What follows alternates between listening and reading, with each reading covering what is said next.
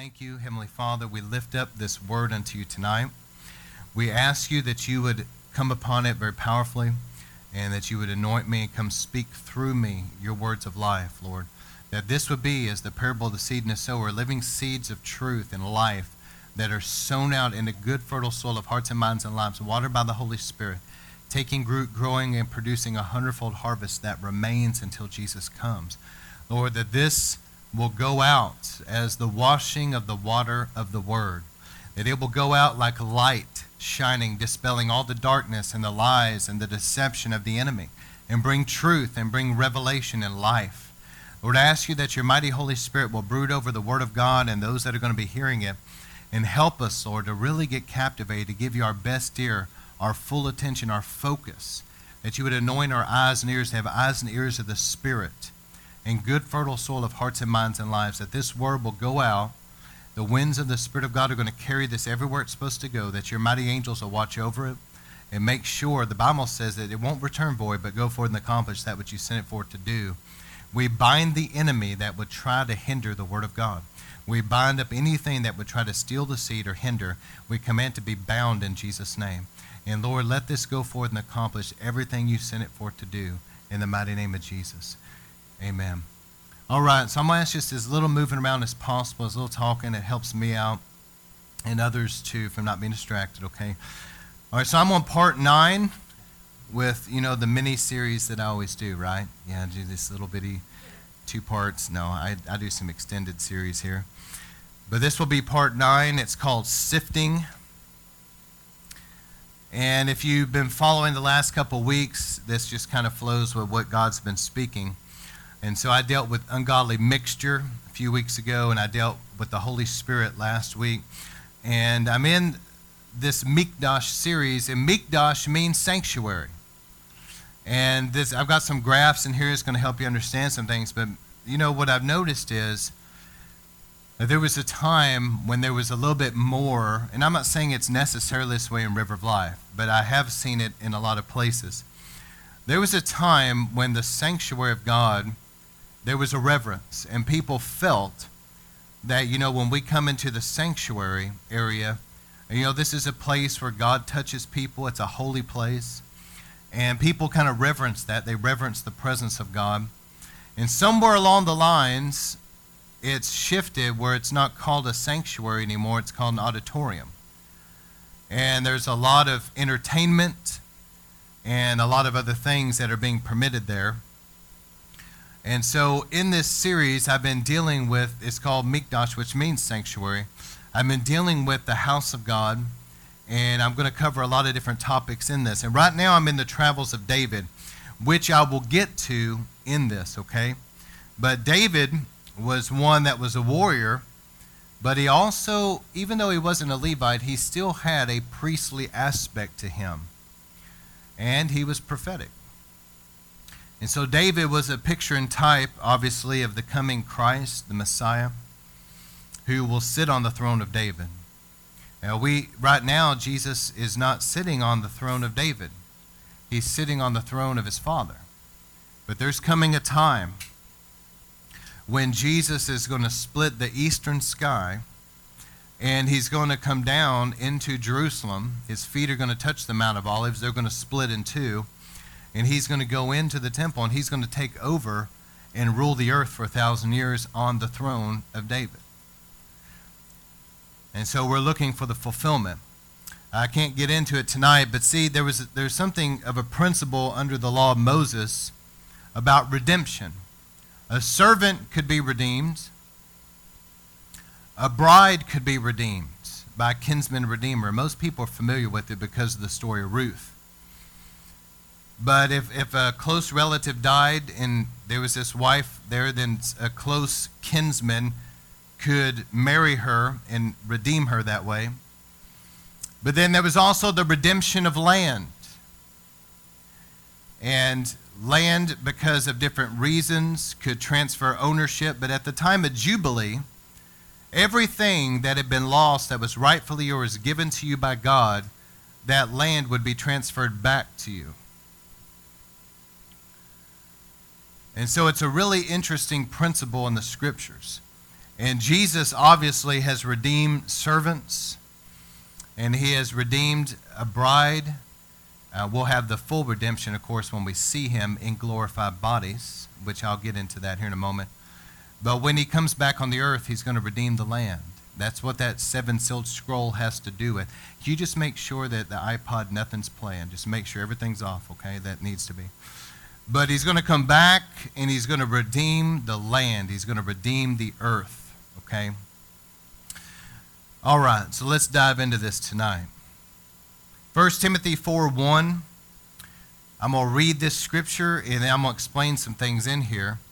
The one thing that Jesus said whenever he was giving like a private consultation, Peter, James, John, and Andrew were with him, and they asked him, they said, can you tell us about the end of days?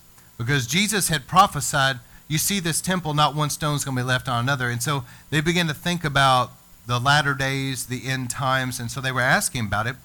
And Jesus met with them like a private consultation with the four of them, and he began to talk about things that would unfold. But it's interesting because the very first thing that he said was, watch out that nobody deceive you. It's very important that we take that to heart. If you're taking notes or anything, make sure you put down deception, because that is going to be one of the greatest attacks of the devil in these latter days, is to deceive people. And of course, that will reach its climax at the time of the rise of the false prophet and the Antichrist. So there's different scriptures that talk about this, and I'm going to give you something that I consider to be a really amazing prophecy from Paul. Because you have to understand, when Paul gave this, he wrote to Timothy, this was only maybe a couple decades after Christ had ascended, and for him to see down a 2,000-year-old telescope, if you will, and see the day that we're living in and prophesy this was extremely profound. And so I'm going to read this. I want you to give me your best ear. 1 Timothy 4:1, but the Spirit explicitly says, now what did I talk about last week? A relationship with the Holy Spirit. And Paul says here he's obviously having fellowship with the Holy Spirit, and he says, this is what the Holy Spirit is saying to me. The Holy Spirit clearly says to me that in the latter times, some will fall away from the faith. That can translate abandon the faith. Paying attention to deceitful spirits, that can be translated seducing spirits, and doctrines of demons. So let me read that and put in some different words that can be translated here. In the latter times, some will abandon, walk away from, leave the faith, because of deceiving demons and doctrines of demons. Trying to make sure this really is sinking in. So Satan, Paul is prophesying, is going to attack, and there's going to be like these lying, deceiving, seducing spirits that are going to try to deceive people that are following the Lord. This is the target. And seduce them away from Christ. And there's going to be doctrines of demons that will come forth to try to deceive people and pull them away from Christ. That's what the Bible clearly says. In verse 2, by means of hypocrisy of liars, seared in their own conscience with a branding iron. I don't know if any of you guys have ever done any cooking, with steak or chicken or whatever, but if you take and you heat a grill really hot and you throw a piece of meat on it for a minute, it'll sear it. Then you can flip it over and it'll sear the other side. And the reason why people will sear it is because it helps to trap the moisture. But it's saying here, Paul is saying that there's going to come hypocritical liars, that their consciences have been seared. It's like their hearts have been hardened. And then verse 3, he begins to expound upon some of this. He says, men who forbid marriage. And it's interesting because when you read that, it makes me think of Roman Catholicism.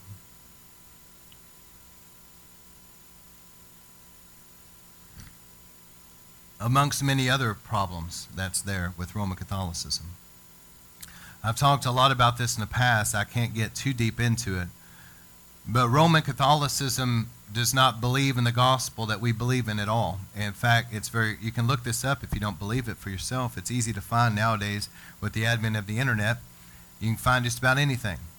So look up the creed, look up the doctrine, and see for yourself that they do not believe in the gospel that Martin Luther preached, that we believe. The gospel, that it's not by works, it's not through the Catholic Church, it is by faith in Christ alone that you're saved.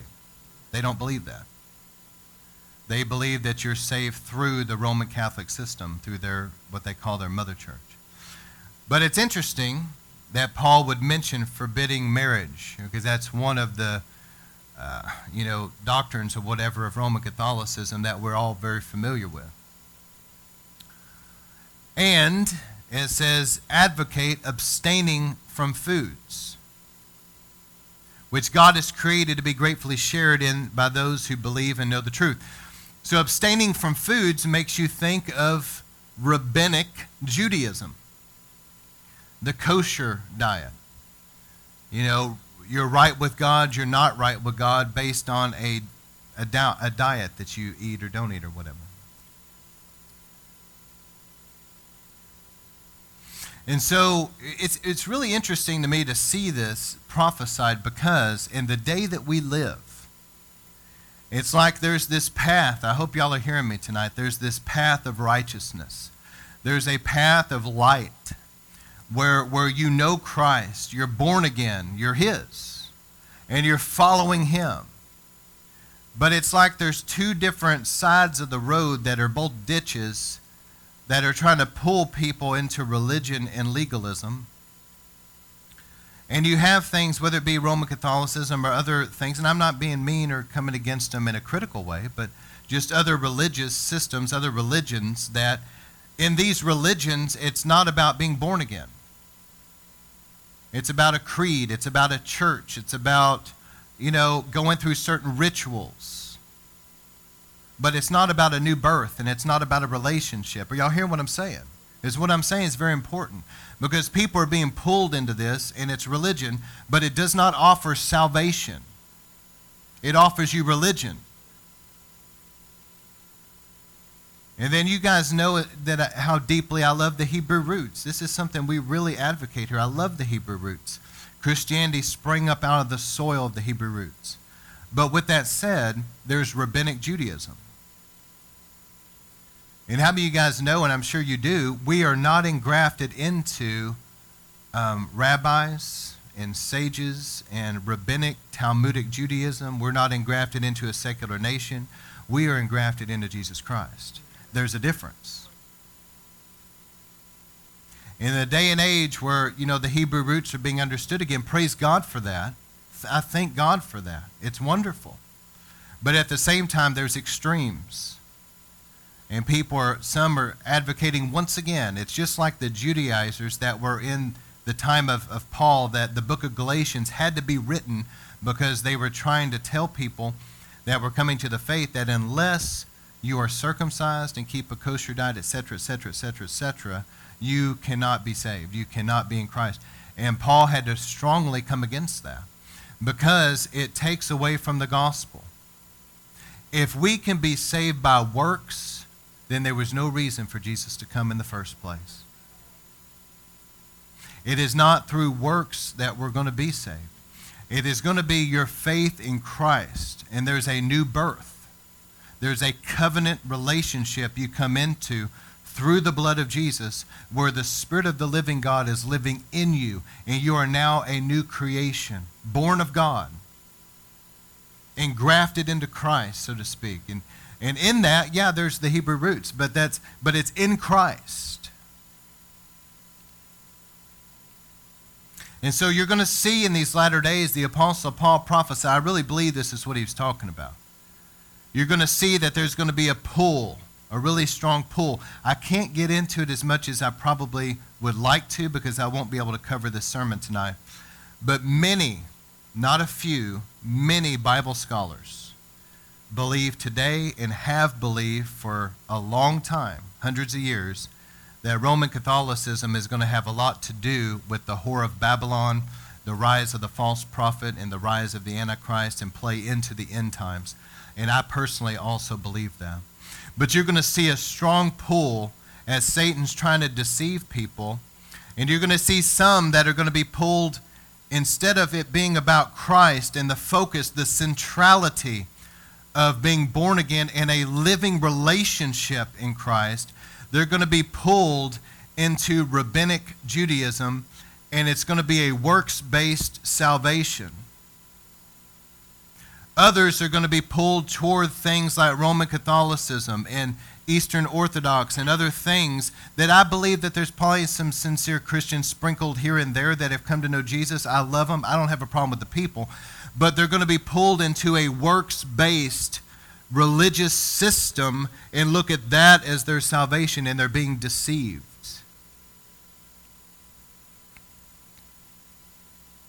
Be careful that nobody deceive you. That nobody take away the simplicity of the gospel. It's not complicated, but people try to complicate it. The gospel is all about Jesus. If you could live in unrepentant sin and go to heaven when you die, then why did Jesus come in the first place?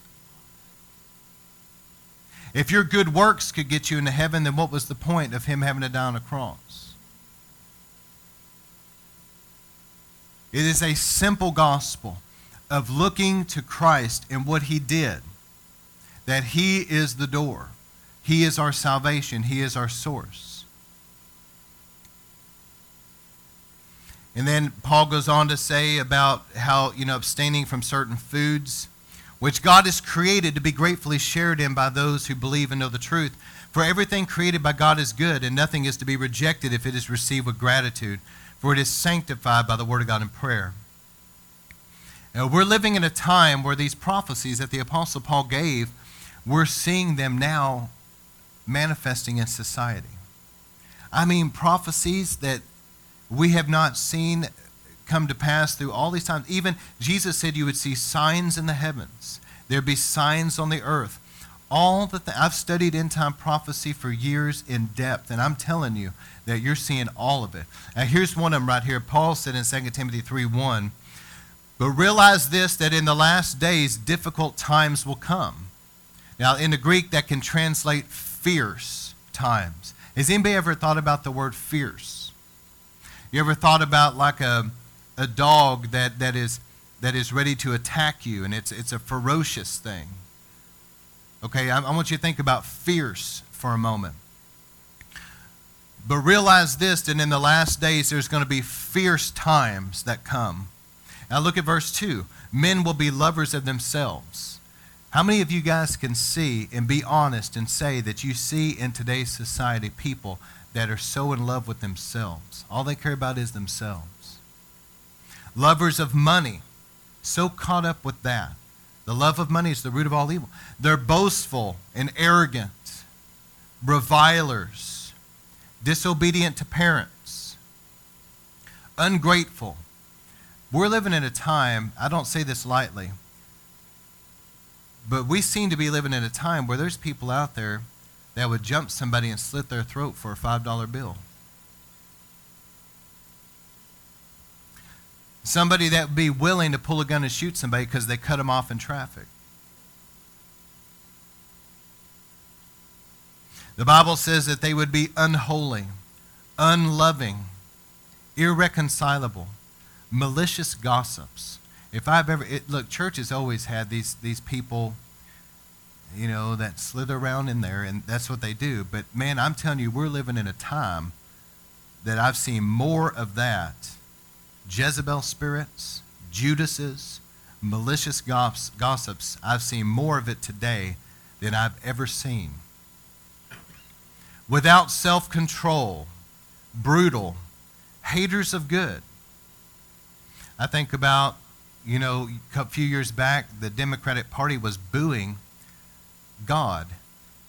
Y'all remember that? Haters of good, the Bible says. Treacherous, that's betrayals. Reckless, conceited, lovers of pleasure rather than lovers of God. How many people today are so caught up with different forms of self-pleasure, whether it's sexual, whether it's drugs, whatever it is, they are lovers of pleasure more than lovers of God. Now, here's the scripture I want to highlight. Holding to a form of godliness, although they have denied its power. I want you to think about that. Holding to a form of godliness. That's what I'm trying to talk about. In these latter days, there's going to be spirits that are roaming the earth, lying, deceiving, seducing spirits that are going to try to seduce Christians away from the simplicity of the gospel, where they just have a form of religion, a form of godliness, but it's just an outward religious thing. But they deny the power. What is the power? First off, the Bible says that the gospel, the true gospel, is the power of God unto salvation. That's number one. They're going to be drawn away from that. We're seeing a time where people that used to profess Christianity and be in churches now have walked away from the faith and are practicing homosexuals, or they're an atheist, or they're into some other weird religion, or now they're a witch. Something came in, some lying, deceiving, seducing spirits came in and began to seduce them away from Jesus Christ. Next thing you know, they're denying him.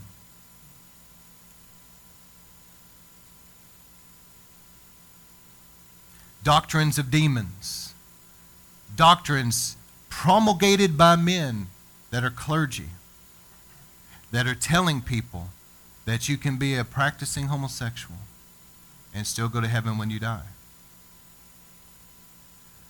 This is coming even from people that, are pastors and church leaders, telling people this. I would not want to be in their shoes when they enter eternity.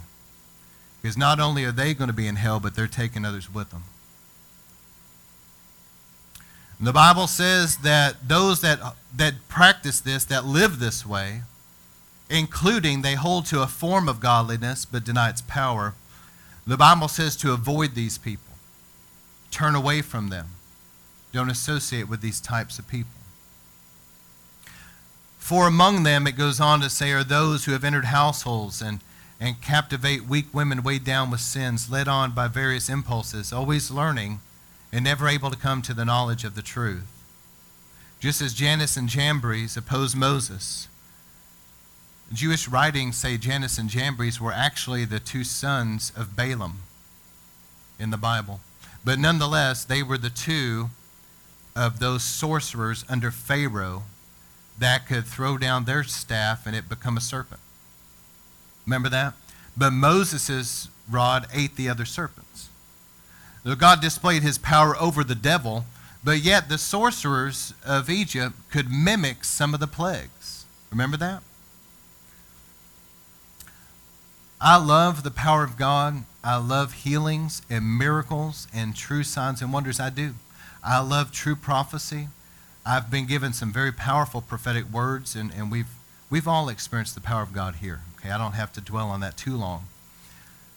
But just keep in mind, though, that everything has a counterfeit. And I'm reminded of the Bible in 1 John says to test the spirits. And I'm reminded in Revelation 13 that the false prophet will be able to perform lying signs and wonders, even calling down fire from heaven in full view of many, deceiving people. And so just like in Moses' day, Moses confronted Pharaoh and confronted these sorcerers, these witches. And they were able to do some things that were impressive. It was counterfeit. It's just that God's power overcame it and triumphed over it. You see what I'm saying? So in other words, don't buy everything that comes your way just because it's supernatural, because some of it will be demonic in these last days. Amen? All right, just as Jannes and Jambres opposed Moses, so these men will oppose the truth, men of depraved minds rejected in regard to the faith. But they will not make further progress, for their folly will be obvious to all, just as Jannes and Jambres' folly was also. So there's going to be lying, deceiving, seducing type spirits, and there's going to be doctrines of demons that are going to be pulling on people, trying to get them to abandon the faith. And the Bible shows us there's a great deception associated with religion. I don't know if people really have realized this. In the Garden of Eden, God placed the tree of life, but then he placed the tree that they weren't supposed to eat of, called what? The knowledge of good and evil. But have you ever thought about the knowledge of good? I'll tell you what good is. Good is religion, but it's not God. Good is religion. It looks good outwardly. The works are good and everything. It looks good outwardly, but it's not God. It's just religion. There's a lot of religions, but there's only one way to heaven.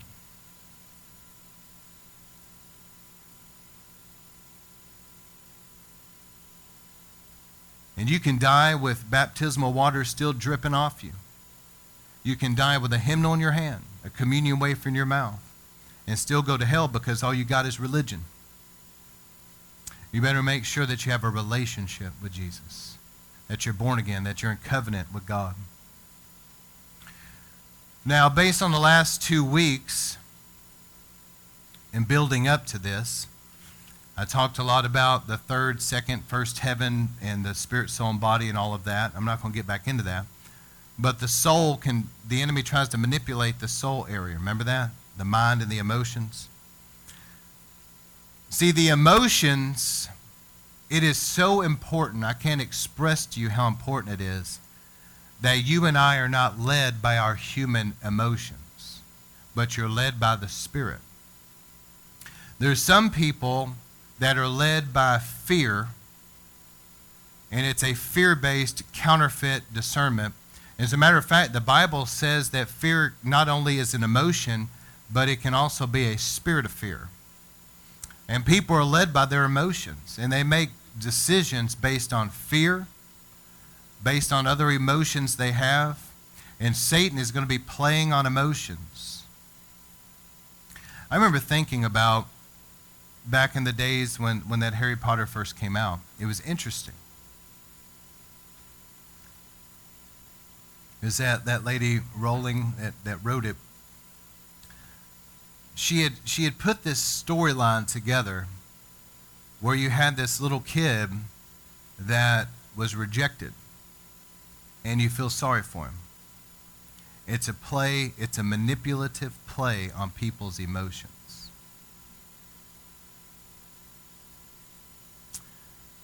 There are things out there that your human emotions may begin to feel sorry for, but God does not feel sorry for that. There's other things where your human emotions will feel angry and will be really against, but God's in it and He's not against it, He's for it. There'll be things that your emotions, if they're not checked and they're not led by the Spirit of God, if it's just human emotions, can get you way off track. How many people have gotten exposed to a true move of the Holy Spirit? And God was moving. Their whole life could have been transformed.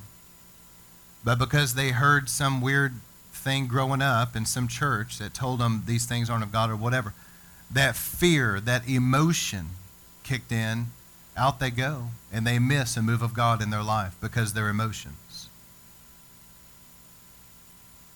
Also, the intellectual.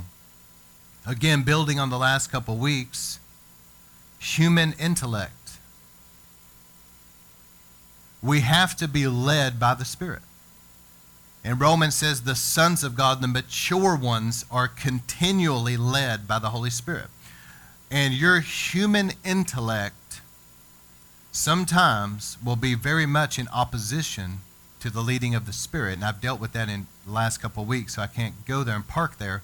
But your human intellect, You're never truly going to be able to take a finite mind like we have and fully understand God.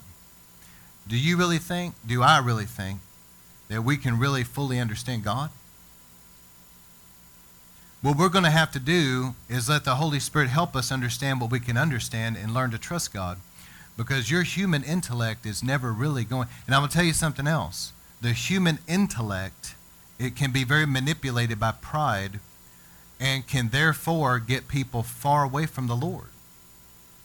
I think about people. I'll give you an example. There was a story that when revival broke out back at the Brownsville revival in Pensacola, 95 to around 2003. There was, in my estimation, there was around 1 million people got right with God. It was a major move of God. But when that revival broke out, some of the people in the church didn't feel comfortable because now, I mean, most of them did, but there were some that didn't feel comfortable because now people are falling, they're laughing or crying or shaking or literally being thrown back in the air or whatever. The power of God, the demonstrations of the Spirit's power taking place. And I'll give you one story. There was a man that was like a doctor, and so he has an image he's got to keep. Talking about pride. He's got an image he's got to keep. And he sees his kids being touched by God on the floor, and he said, well, I can't have that because it'll affect my image. It can affect my business. And so he pulled his kids out, but here's the sad part of that story. They got far from God. There's a saying based on the scriptures that, you remember Lot, how Lot led his family into Sodom? But whenever it was time for them to get back out of Sodom, Lot's wife was killed. His 2 sons-in-laws died there. His 2 daughters were sexually perverted. And Lot was really the only one that got out of there still righteous. Sometimes you can lead people into Sodom, but you can't get them back out.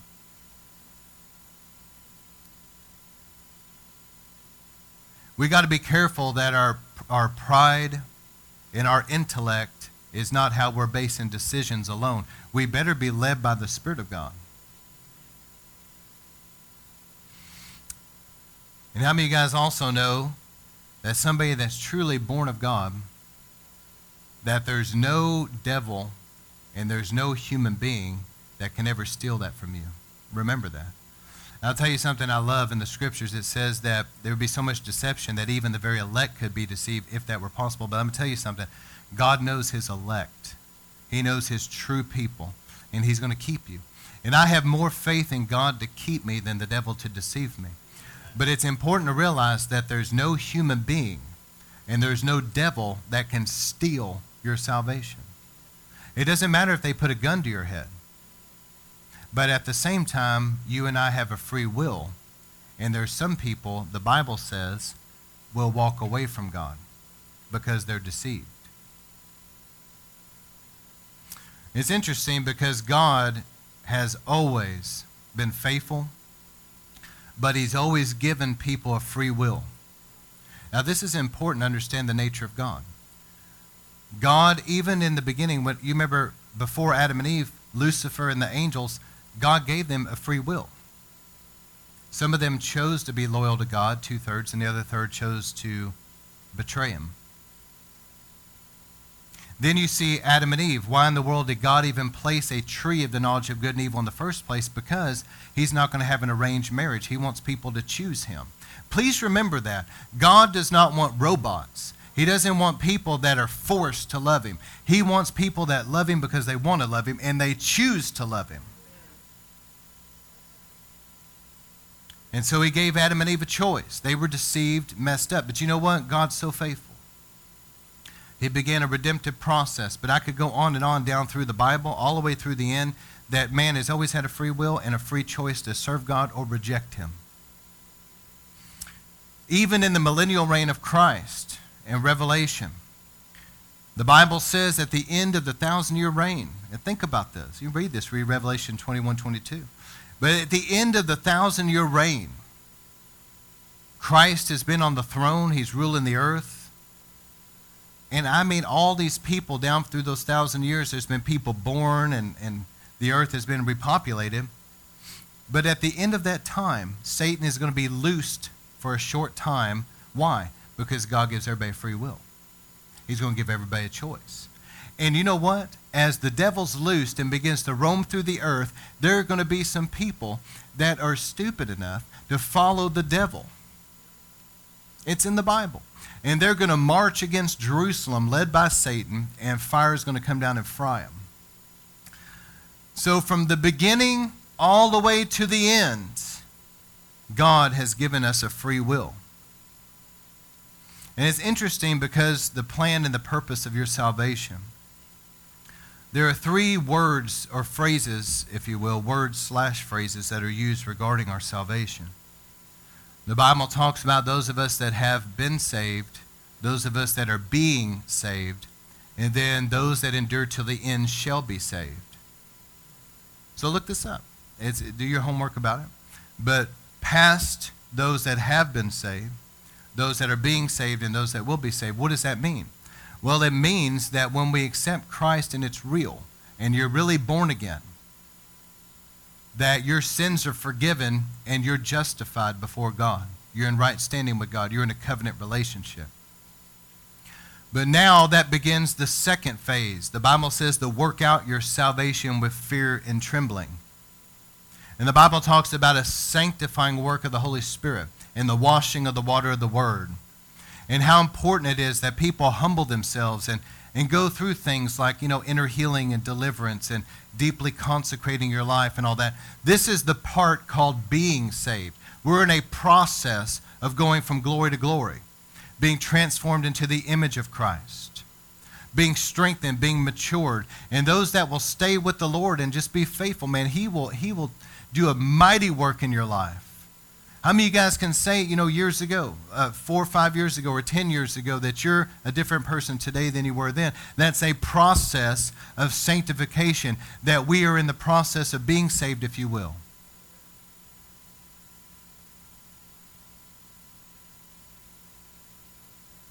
And then the Bible says, those that endure till the end shall be saved. Now here's the wonderful part. See, spirit, soul, and body, when you get born again, your spirit is being a new birth, and there's a cleansing and a renewal. But the process of sanctification, the being saved, has a lot to do with the soul area. Your mind, the battlefield of the mind, the emotions, a deep cleansing, a renewal of the mind. But it doesn't end there. This is how awesome God is. See, when Adam fell, God is in a process of redeeming everything. So here's what's going to happen. When the rapture takes place, when the catching away happens, do you understand that the Bible says that those that endure till the end shall be saved, that the whole point of the catching away is this. The Bible says, in the twinkling of an eye, the dead in Christ shall rise. Those that are alive and remain will be changed. You know what that is? That's where we're given our glorified bodies. And the Bible says we'll be like Him because we see Him. It begins in the spirit being born again. Then God begins this sanctifying process of cleansing your soul and, yes, your physical body.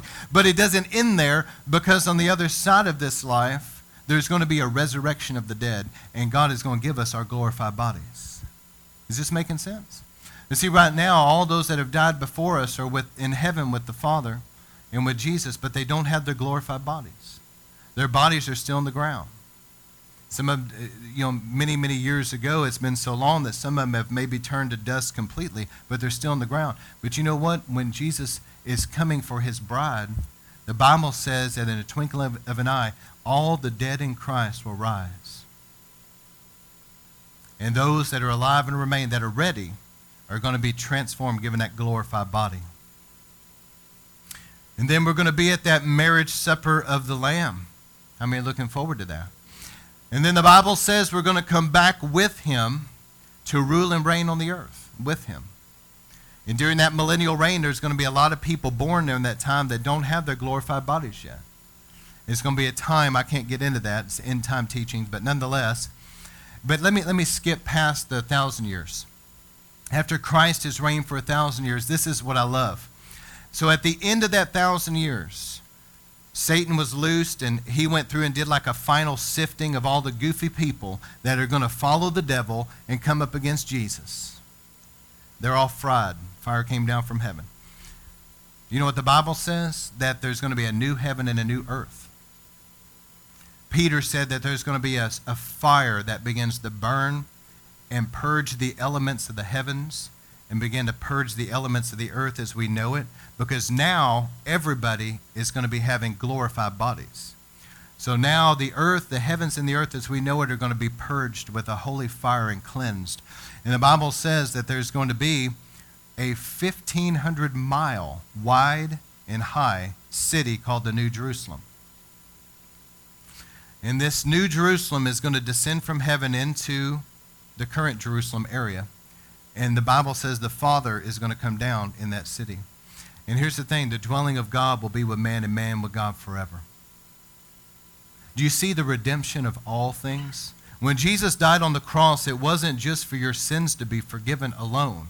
It was so that ultimately you can be given a glorified body, so that you can be with Jesus to rule and reign for 1,000 years, and ultimately so that you can be in the new heaven and new earth where the Father comes.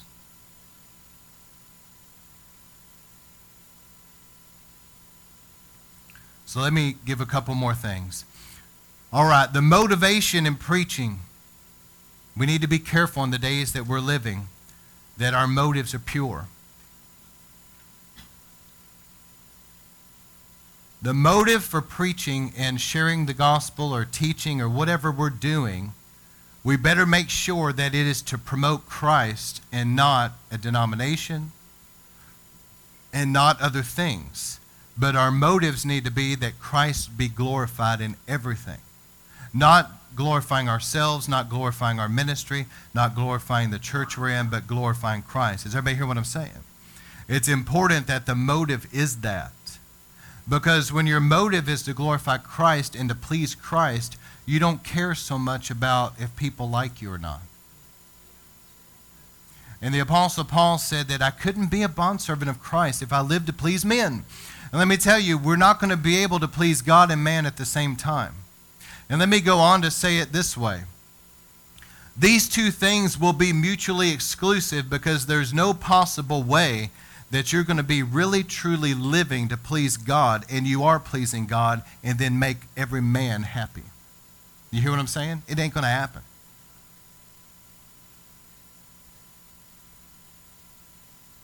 We have to preach the truth no matter who likes or dislikes him. Why? Because we're individually going to stand before the judgment seat of Christ and give an account. Point people to repentance and righteousness. Never make people feel comfortable in sin. It never ceases to amaze me how deceived some people can be that they can get up and preach in a way that they know that there are people under the sound of their voice out there that are living in unrepentant sin, and they're preaching in a way that makes them feel comfortable like that. Seducing, deceiving spirits and doctrines of demons. That's exactly what that is. If there's people in the sound of your voice that are not right with God and they're living in unrepentant sin, when you preach, they should feel uncomfortable. Because the Holy Spirit is telling them, you better repent. You better repent. And we better be willing to preach the whole counsel of God and not just pick and choose what makes everybody happy. Hello? I still got everybody? The 7 churches. There's a lot about these 7 churches listed in Revelation 2 and 3. There's a lot to it, but one aspect I want to share is it's a prophetic timeline from the time of the early church till today. There's a lot more to it than this, but I want you to follow me. So look at this diagram here in the middle, or the bottom of, I believe, the second page. But the 7 churches. You'll see there that Jesus appeared to John and told him, write this to the 7 churches of Asia.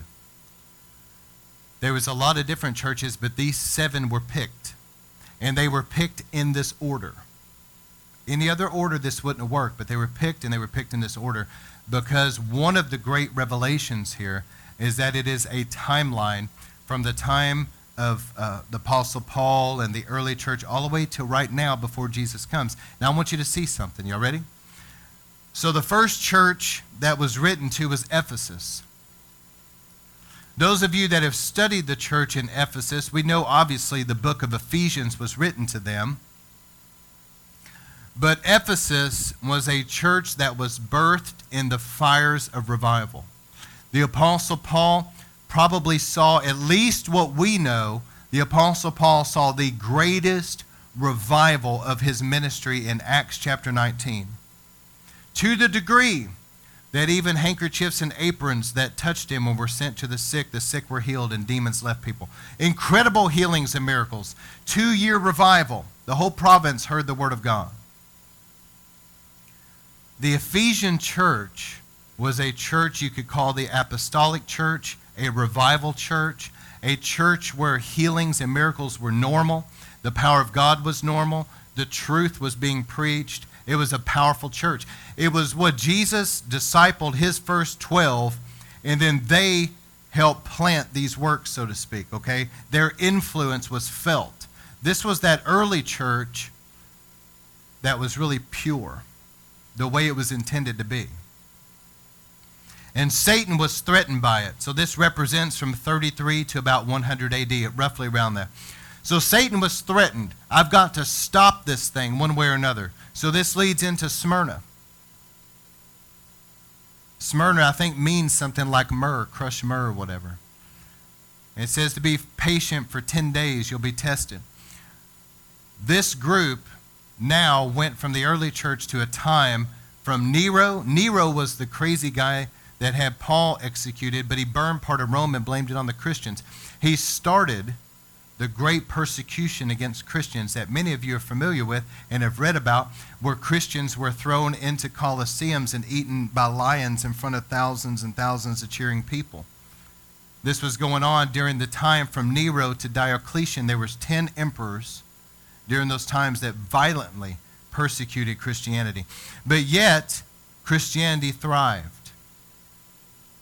This was from around 68 to 302. The persecution began even at the end of what we call the early church time. But the persecution, you know what? Even Christianity, even though persecution is strong against Christianity, it seems to thrive. Well, Satan realized that after 10 emperors, this wasn't going to stop the church.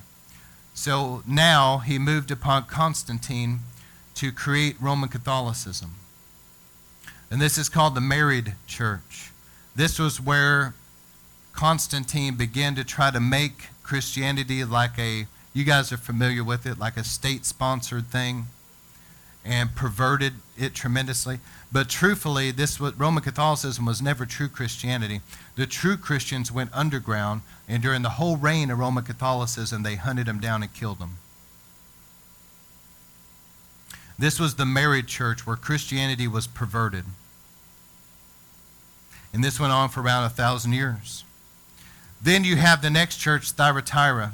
This is obviously the medieval church. This is during the Dark Ages, the time of Roman Catholicism. This was for 1,000 years. Then this leads into Sardis. Sardis was the church, the Reformation church. The church that split off of Rome. Martin Luther, the gospel was restored. But yet, this denominational church still was not really pure and wasn't right in many ways. There was still a lot of Catholicism in the Protestant Reformation churches. But this leads me to Philadelphia. Philadelphia was around 1750 to around 1905. What happened during those years? You guys remember. We had the first Great Awakening in America in 1750. Wesley, Whitefield, Edwards, a major revival. Then 1800, the Great Cane Ridge Revival, great move of God. Then the mid-1800s, Wesley, Brother Nash, the second Great Awakening. Then around 1900, Wales, the Great Welsh Revival, which dovetailed into a Azusa Street Revival. See, Philadelphia It was called the missionary church, but it's also the restored church. This is where God has been moving in great, wide sweeping revivals to restore back to a pure church everything that the devil stole from the time of the Ephesian church till now. Remember, I preached that heaven, the Bible says about Jesus, heaven must receive him until the restoration of all things. The Philadelphia church speaks of a church, a group of people that are a part of the restoration. How many of you guys want to be a part of the restoration church? Where everything that the devil stole, we're going to see all of that restored back before Jesus comes and catches us away. And the Lord has been moving to do that very powerfully. In the Philadelphia church, it's interesting that the Bible says things like this, that you'll be a pillar in my presence and not be removed. It also says that you will be delivered out of the tribulation to come. This is the type of church, a group of people that are going to be ready when the Lord Jesus comes to catch us away. And they're going to be caught up in the rapture. But that leads to the very, very end, called the Laodicea church, which is right now. The Laodicean church can be called the apostate church. This is the lukewarm. This is where you see things tolerated in churches that would make our fathers in the faith roll over in their graves. Deceiving spirits, doctrines of demons.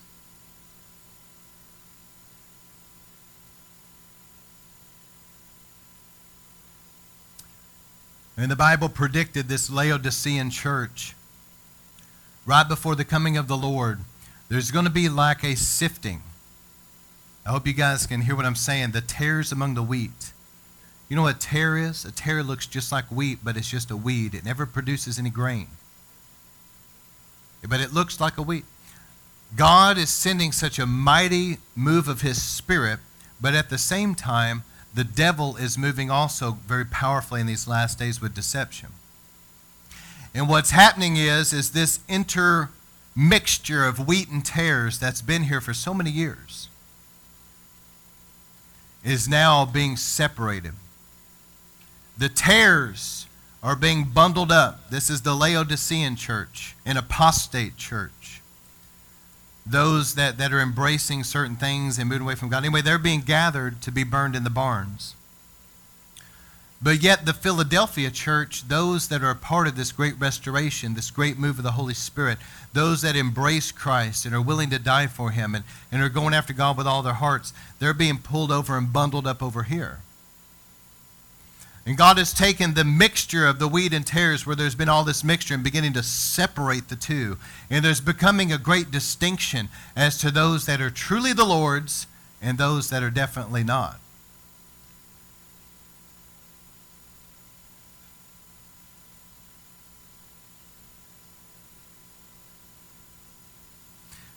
And that leads me to the last couple things. 2 Thessalonians 2:3, the Bible says, let no one in any way deceive you. Once again, we see connected to end-time prophecy, deception. For it will not come, talking about the coming of Christ, the catching away of his bride, will not come unless the apostasy comes first. An apostate is someone that once walked with God, they once walked with Jesus, but now they've turned their back on him. They're an apostate. It's the Greek word apostasia. It's translated in other places as a rebellion or a falling away. And the man of lawlessness is revealed. That's obviously the Antichrist, the son of destruction. So let me give you a couple closing thoughts. This is really important. What is a church really? Is a church conceived of man or conceived of God? I want you to think about something, because, see, there's been so much for so long that people have gotten used to. It's all we've ever known. As far as church is concerned, it's all we've ever known. And one of the things that I've really prayed about is I've studied the Bible and I've studied the book of Acts, and I want to try to get as close to it as possible what Jesus actually intended the church to be. There's no such thing as a perfect church. We're not anywhere close. But I'm just saying, my heart is to see, like the early church, the purity of what the early church was.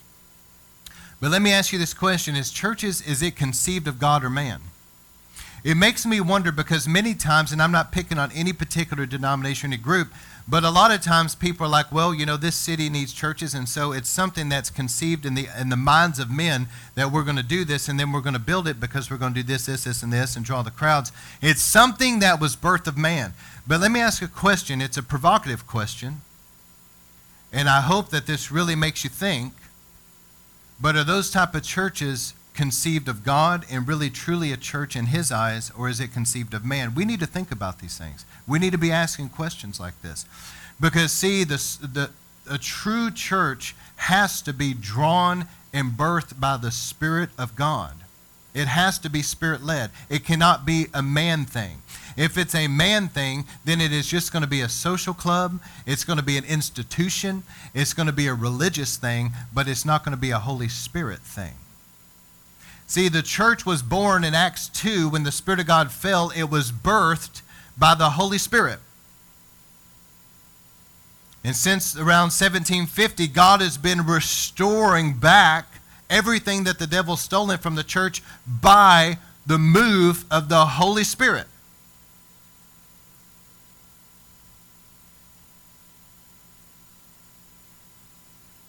Are churches birthed by the Spirit of God? Or, let me ask another provocative question. What about churches that were birthed out of division? Because some people split off somewhere and went off and started something. Out of rebellion and out of division. Is that a Holy Spirit birthed church, or is that man birthed? I'm just going to tell you, as for me, I wouldn't go to a church that was birthed that way because there's a spirit of rebellion there. And that's a good place to get hurt and have a lot of problems. See, here's the thing. In the Bible, when you read, you guys remember reading Moses brought them out through the Red Sea. They went through the wilderness, and then the next generation, Joshua. Joshua takes the young people now, they're going to war. They go in, they conquer Jericho. They begin to conquer throughout the land. And he begins to divide up different portions of the land to give it to different tribes. And we read about where the tabernacle of Moses ended up in a place called Shiloh. And God had told Israel, he said, now listen, you make sure that all of your sacrifices, your sin offerings, your burnt offerings, the peace offerings, all that you do, you go to the tabernacle. You have the priests do this. You're not just going to do it on your own. You're not going to just do something in your backyard. You're going to bring it to the house of God. This was very important. But how many remembers reading that after Joshua died, there was a generation that emerged that did what was right in their own eyes. They began to get away from the Word of God. And so pretty soon you have people that didn't want to go all the way to Shiloh, to the tabernacle, so they begin to go to high places, various hills and mountainous areas, and they begin to build altars there, and they would offer up sacrifices to God. And you read in the Bible where even King Solomon did this.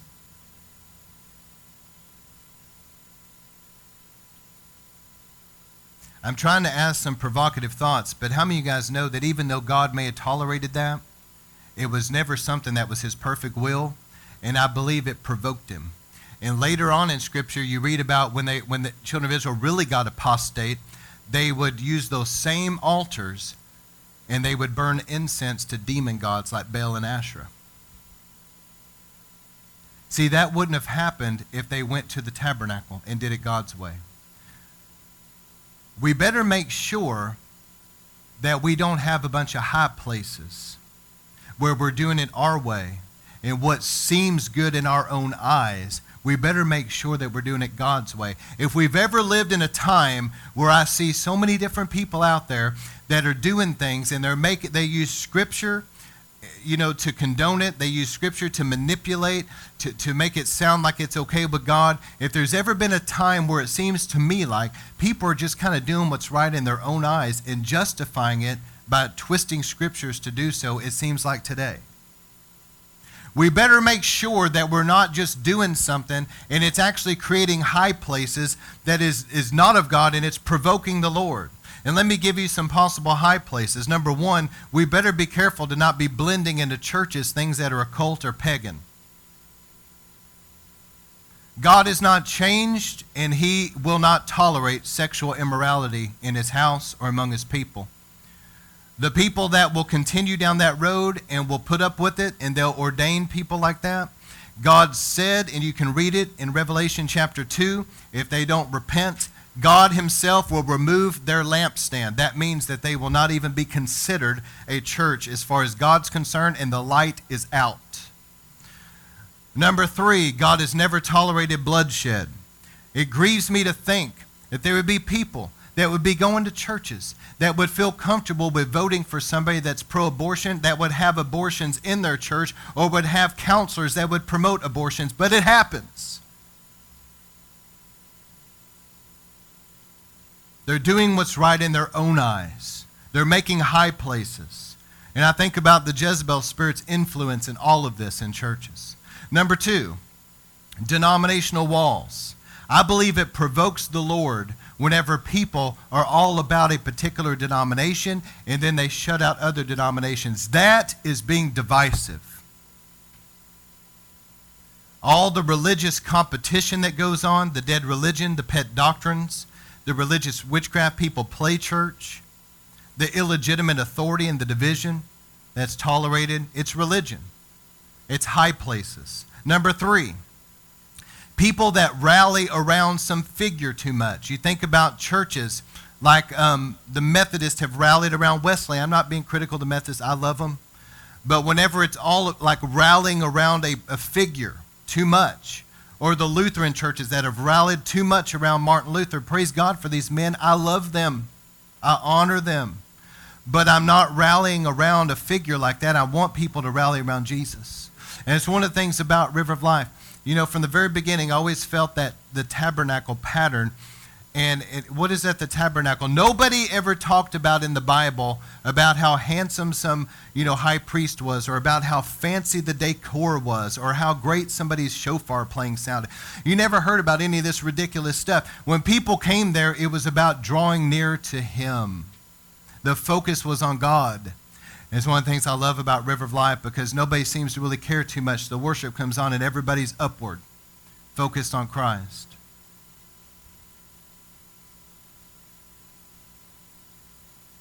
I think about this number 3, still this state-sponsored and controlled churches, idolatry. It's produced idolatry and false conversions. It's a religious spirit. And then number 4, getting away from true biblical Book of Acts Christianity that Christ himself planted in the earth and replacing it with what's of man, the world, and even demonic. These are high places. This is where people are doing what's right in their own eyes. They're not going back and following the Scripture. They're creating high places. And I believe it provokes the Lord. And this is the last thing I want to say tonight, the travels of David. I dealt last week out of order. I dealt with the Holy Spirit. But there were 7 places that David traveled when he was running from Saul. Number 1 was Naioth and Ramah, which has to do with your authority. Then Ezel, which has to do with the Holy Spirit. Nob, which had to do with learning how to pray and crucify the flesh. Gath, which had to do with the power of the blood. Mizpah, which had to do with the power of the name of Jesus. Judah, which had to do with the power of praise and worship. And finally, Hereth, which had to do with suffering and seclusion. I'm going to go through these as we go through this series, but I want to give you a closing thought right here. Naioth and Ramah, you can read about it on your own. The notes are there. But you know what Naioth and Ramah is? It has to do with our authority. Listen, guys, I preached about sifting tonight. If we will be willing to let God really purify our lives, deeply consecrate us, and sift out of us the things that need to go, how many are willing to do that? Say, Lord, burn out of me everything. Cleanse me. Then also what we need to understand is that those that are true Christians have tremendous authority. That's one of the reasons why my wife and I have seen people deliver to things, because we understand what the Bible says, that we have authority over the devil and his kingdom. You as a Christian have authority. And you need to understand your authority. And this is what I want to close with, is this thought. Listen, I'm going to read this in Ephesians 1:18. I pray that the eyes of your heart may be enlightened. You know what that is? God helping you to understand things. So that you will know what is the hope of your calling, which are the riches of his glory, of his inheritance in the saints. And what is the surpassing greatness of his power toward us who believe. These are in accordance with the working of the strength of his might, which he brought about in Christ when he raised him from the dead and seated him at his right hand in heavenly places. Far above all rule, authority. Where is Christ seated? Far above all rule, authority, power, and dominion. Every name that's named, not only in this age, but in the age to come. He put all things under his feet. Are you seeing that? I want this really to get into your spirit tonight, because God wants us to understand our incredible authority in Christ. So God raised Jesus from the dead. He's seated far above all rule, authority, power, and dominion. And then if you skip down to Ephesians 2:5, this is what it says now about me and you. Even when we were dead in our transgressions, he made us alive together with Christ. By grace you're saved, and raised us up with him and seated us with him in heavenly places in Christ, so that in the ages to come he might show us surpassing riches. But I want you to think about something. Where is Christ? He's in a position of authority at the right hand of the Father, far above all principalities and powers, all demons, all works of the devil. Everything that's of Satan's kingdom, Jesus has been exalted above it, and it's under his feet. Now, what does the Bible say about me and you? We have been raised up and seated with Christ. People need to get a revelation, because once you understand the level of authority that we have in Christ, that we can command that things that are coming against us to be bound and to back off and go. We can pray for people and see them delivered of things. We have authority in Christ. And see, Naoth means habitations, a seat. But it comes from a root word which means height.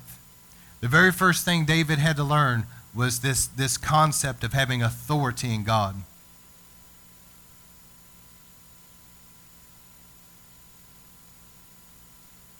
And the Bible even goes so far as to say, I believe it's in Colossians, it says that Christ disarmed principalities and powers, triumphing over them at the cross. Jesus has defeated. We need to be led by the Spirit. Don't engage in battles unless you're led to do so. But we have authority. Matthew 16:19, Jesus said, "Behold, I give you the keys of the kingdom of heaven. Whatever you bind on earth will be bound in heaven. Whatever you loose on earth is loosed in heaven." We have authority to bind and loose. You know what bind means? To tie up. You know what loose means? To destroy. See, whenever I'm praying for people, many times I'll take authority and say, we break this or we destroy this. We're loosing off and out of people something that is not of God. And I love Luke 10:19. "Behold, I've given you authority to tread upon snakes and scorpions over all the power of the enemy." Everybody say, all the power of the enemy. "And nothing will harm you." You have authority. And so here's the thing. God is wanting us to begin to understand this authority if, according to this that I've taught tonight, if we'll recognize some of these attacks of the devil, and if we'll be a people that will let God really purify us and sift us and cleanse us, and then we will begin to understand the authority that we have in Christ, I believe God's going to do great things. Because God can take a people that are pure, that he's sanctified them unto him, he's consecrated their lives, and then they understand their authority over the devil, over his works, that they can be used to destroy the works of the devil in people's lives. And I believe he's going to raise up a great army in these latter days that's going to see that very thing. All right, we're going to pray for people tonight. We can shut down recordings, but I want everyone to really grab hold of that concept, that you have authority. A lot of people think that they need to look to the pastor about certain things, and that's fine, but the truth is that Christians, you have authority. If something's ever messing with you that's of the devil, you have authority to say, "In Jesus' name I bind you, you go from me now." If something's ever messing with you in your house, you have authority to bind it, commit to leave. You have authority to begin to go forth and pray for other people to be delivered of things and set free.